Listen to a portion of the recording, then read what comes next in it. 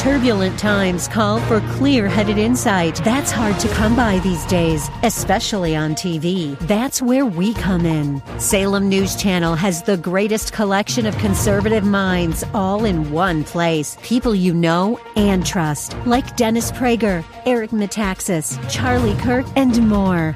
Unfiltered, unapologetic truth. Find what you're searching for at snc.tv and on Local Now, Channel 525. Russia claims Ukraine tried to assassinate Vladimir Putin with a drone attack. This is a report coming from Russian state media, and so take it with as many salt shakers as you like. Matt Gaetz, AOC, partnering on a bill banning lawmakers in Congress from trading stock. The American people are largely behind them in this bid to ban the trading of individual stocks. The Fed raises rates again by another quarter point. It doesn't look like we're going to be down to 2% until the end of next year. This is the Daybreak Insider Podcast, your first look at today's top stories for Thursday, May 4th. I'm Mike Scott. Russia released a video on Wednesday which seems to show two drones exploding over the Kremlin, accusing Ukraine of trying to assassinate President Vladimir Putin. That's an accusation that Ukrainian President Volodymyr Zelensky adamantly denies. Ukrainian President Zelensky is denying Russia's claims that he tried to assassinate President Putin in a drone strike overnight. Two small drones exploded and crashed into the dome of the Kremlin early this morning, an embarrassing lapse in security for the Russian version of the White House. Russia immediately accused Ukraine of trying to assassinate President Putin, who was not at the Kremlin at the time of the attack. Zelensky was quick to deny responsibility. U.S. intelligence agencies are still trying to determine exactly what happened. Retired Colonel Cedric Layton believes that Russia may have had prior knowledge of the alleged attack. So the anti-aircraft weaponry that the Kremlin has deployed around it for protection purposes, was clearly engaged. And it seemed, to my eyes, it seems as if they knew exactly what they were shooting at and when that target would be arriving in their area. Layton explains that it's unlikely that Ukraine is actually behind the attack. Unlikely for that very reason, because the Russians have radar installations all along this area right here, and the place where they would most likely be launching something like this from would be about here. And given that fact, that's a little bit longer than 300 miles. It would take a lot of fuel. It would take loitering time that some of these drones have. Now, it is possible that Ukraine could have mounted this operation from inside Russia using special operations forces. That is not beyond the realm of possibility, but it is unlikely,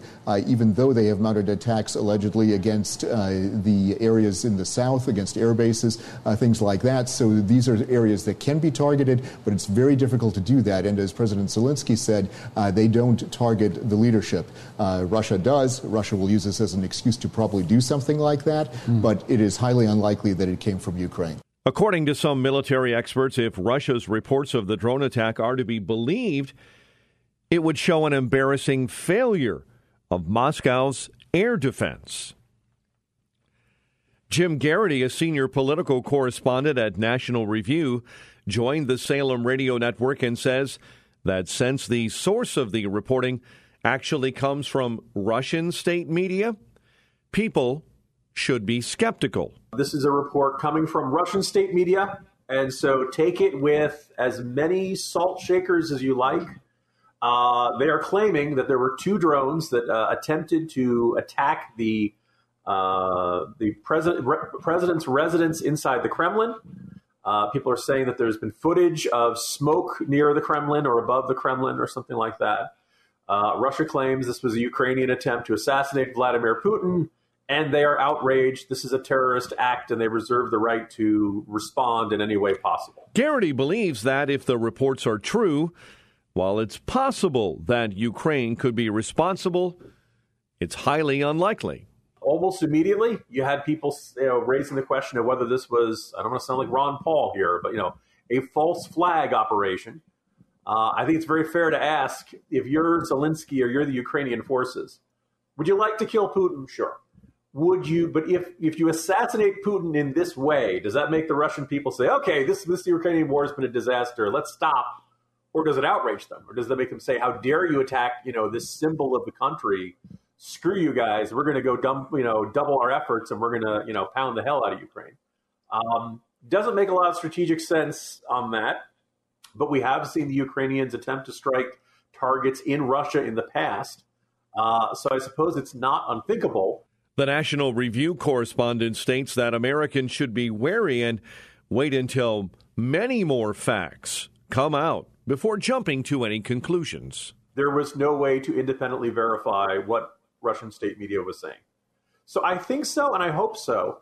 Whether that actually affects people's thinking and their reaction to this and their thoughts about this, look, there are some people who either jump to conclusions or they don't get any exercise at all. And so that's, people who want to say, this is the Ukrainian. There's probably some people who will be like, yeah, they almost got him. And they're probably going to be like, oh, my God, Zelensky's such a reckless maniac. He's going to start World War III. This is why we should stop helping the Ukrainians. This new news comes as the U.S. is sending even more money to Ukraine to the tune of $300 million. It is the 37th package of Pentagon military stocks to go to Ukraine since the war began in February of 2022. And it brings to the total U.S. military aid going to Ukraine to about $36 billion.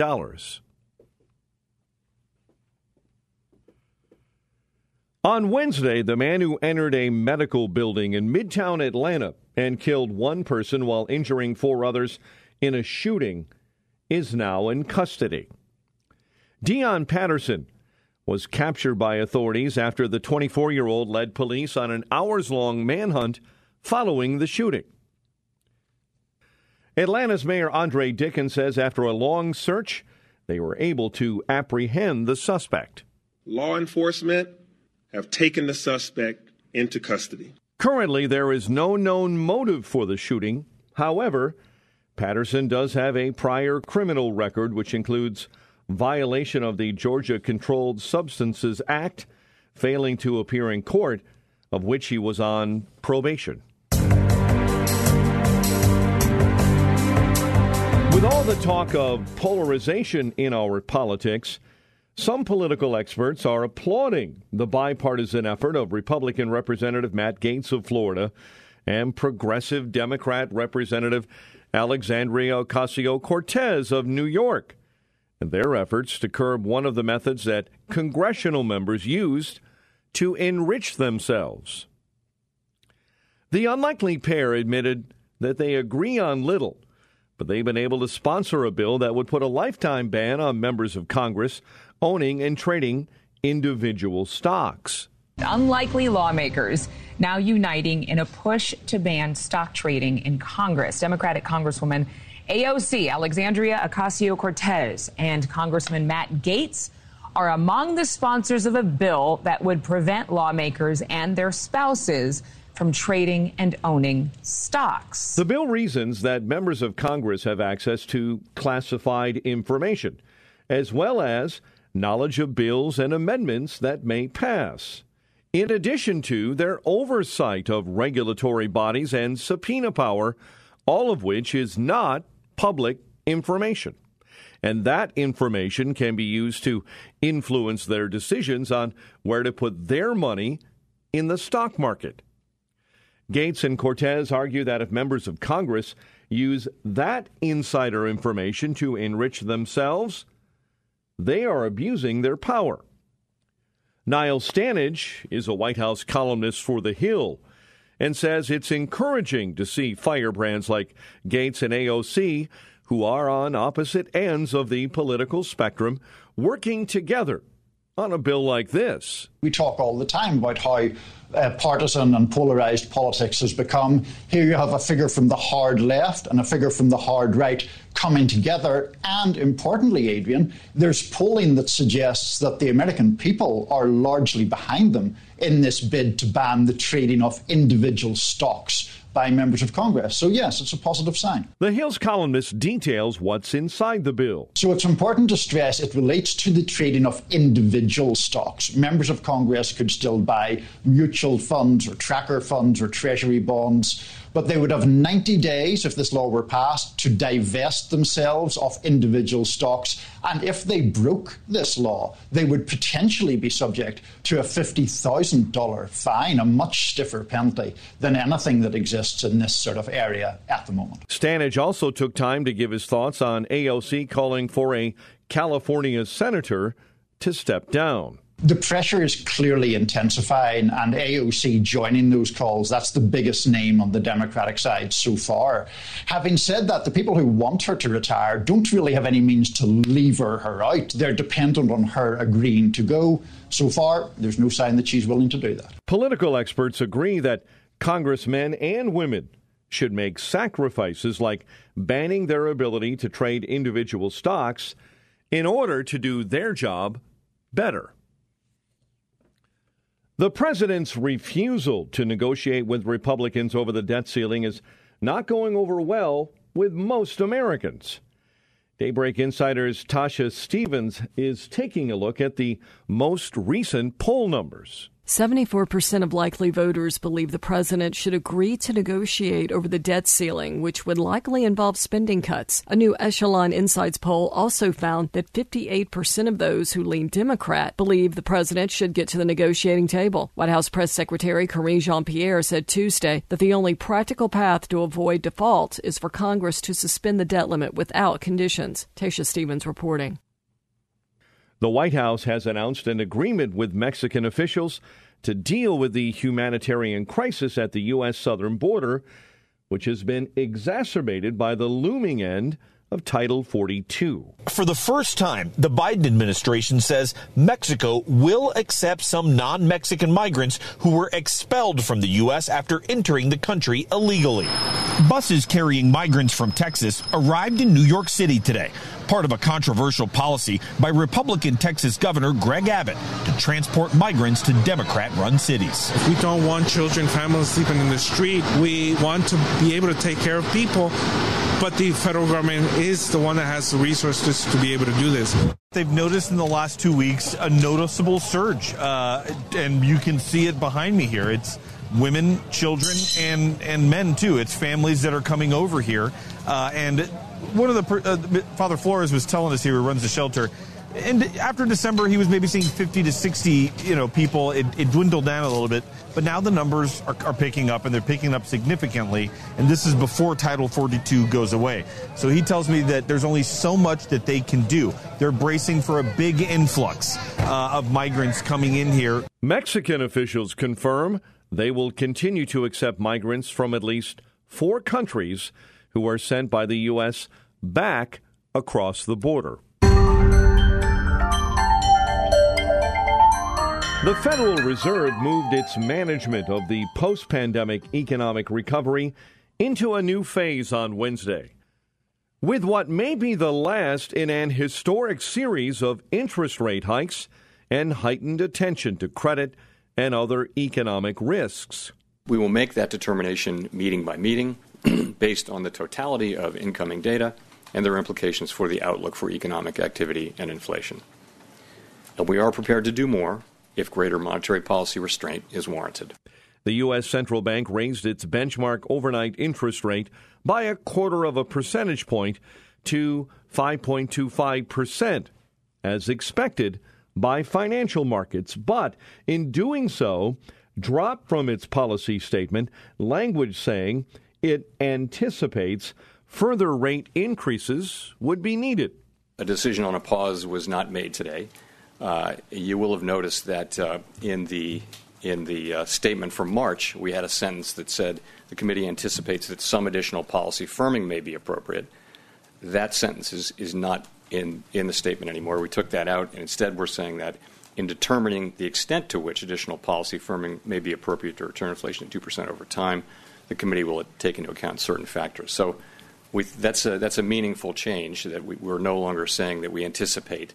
And so we'll be driven by incoming data, meeting by meeting, and we'll approach that question at the June meeting. The change doesn't foreclose the central bank's policy-setting committee from hiking rates again when it meets in June. I think the markets still are mispricing and a little too optimistic, especially the bond market, on what the Fed's going to do. I mean, he was very, very clear that they're going to look at their dual mandate and they'll be data dependent. But let's remember what their dual mandate is. And one of them is inflation. And inflation is still too high. He repeatedly said he wants to get that inflation down to the 2% target. And if you look at estimates, it doesn't look like we're going to be down to 2% until the end of next year. So looking at the Fed being able to cut rates this year, I think is still very optimistic. I think the bond market can reprice to reflect that they're going to stay on, that they're going to pause, and they might have to eventually maybe go again. The shift in the Fed's approach was reflected in U.S. interest rate futures, which showed broad expectations for no hikes at either of the central bank's next two policy meetings. The former top executives of two failed San Francisco banks will testify before Congress this month. Daybreak Insider's Jeremy House has more on this story developing on Capitol Hill. Lawmakers are digging into what caused a series of collapses at mid-sized financial institutions. The Senate Banking Committee indicated it'll hold a hearing May 16th with Silicon Valley Bank's former CEO, Signature Bank's former chairman and co-founder, as well as Signature Bank's former president. The committee will also hold two other hearings this month on the collapse of the banks. A legendary American sprinter who won 3 Olympic gold medals is dead at the young age of 32. We get more on this story from Daybreak Insider Mike Hempen. USA Track and Field and Icon Management have announced the death of Tori Bowie, but no cause has been given. Bowie turned in an electric performance at the 2016 Rio Olympics, winning silver in the 100 meters and bronze in the 200. She then ran the anchor leg on a 4x100 relay team that won the gold medal. A year later, she won the 100 meters at the 2017 World Championships. She also helped the 4x100 team to a gold medal. USA Track and Field CEO Max Siegel says Bowie's impact on the sport is immeasurable. I'm Mike Hempen. And finally, a man from China identified as Mr. Zhang left an online review that no hotel manager would want to see. The discovery of a dead body under a bed in one of their rooms. According to reports, Mr. Zhang went to stay at a popular influencer hotel in Tibet, which is known for its colorful backdrops for social media pictures. When he checked into his room, he was greeted with a powerful stench. Thinking it was just his feet, he tried to ignore it. However, the truth of it was much worse than he could ever imagine. Someone checked into a hotel in Tibet, and the man thought, ooh, geez, I think my feet smell. My feet really smell. Uh-huh. Realized, though, that smell wasn't coming from his feet. It was from the dead body that was under the bed he was sleeping on. Oh, my God. You've got problems if you think your feet smell like a dead body. Yeah, the man initially thought the strong smell coming from the bed at the Guzhang Shuana Inn in Tibet was caused by his feet. Yeah. He finally fell asleep for a couple of hours. Oh, God. He slept on a dead man. He then called the front desk to complain of the stench. Well, when they finally realized, yeah, fine, they're going to move him to a different room because of his smelly feet, that's when they discovered the body under the bed. Investigators took his statement, collected DNA, but told him not to be concerned because they had already arrested someone on a train headed to a different city. After he left the hotel, Mr. Zhang left a review which has since gone viral. As of today, Mr. Zhang says he has trouble sleeping due to having nightmares of the body under his hotel bed. Subscribe to the Daybreak Insider podcast at Apple or Google Podcast, Spotify, or SalemPodcastNetwork.com. Get our companion Daybreak Insider newsletter each morning at daybreakinsider.com. Ongoing coverage of breaking news and commentary at srnnews.com and townhall.com. Thanks for starting your day with us. I'm Mike Scott.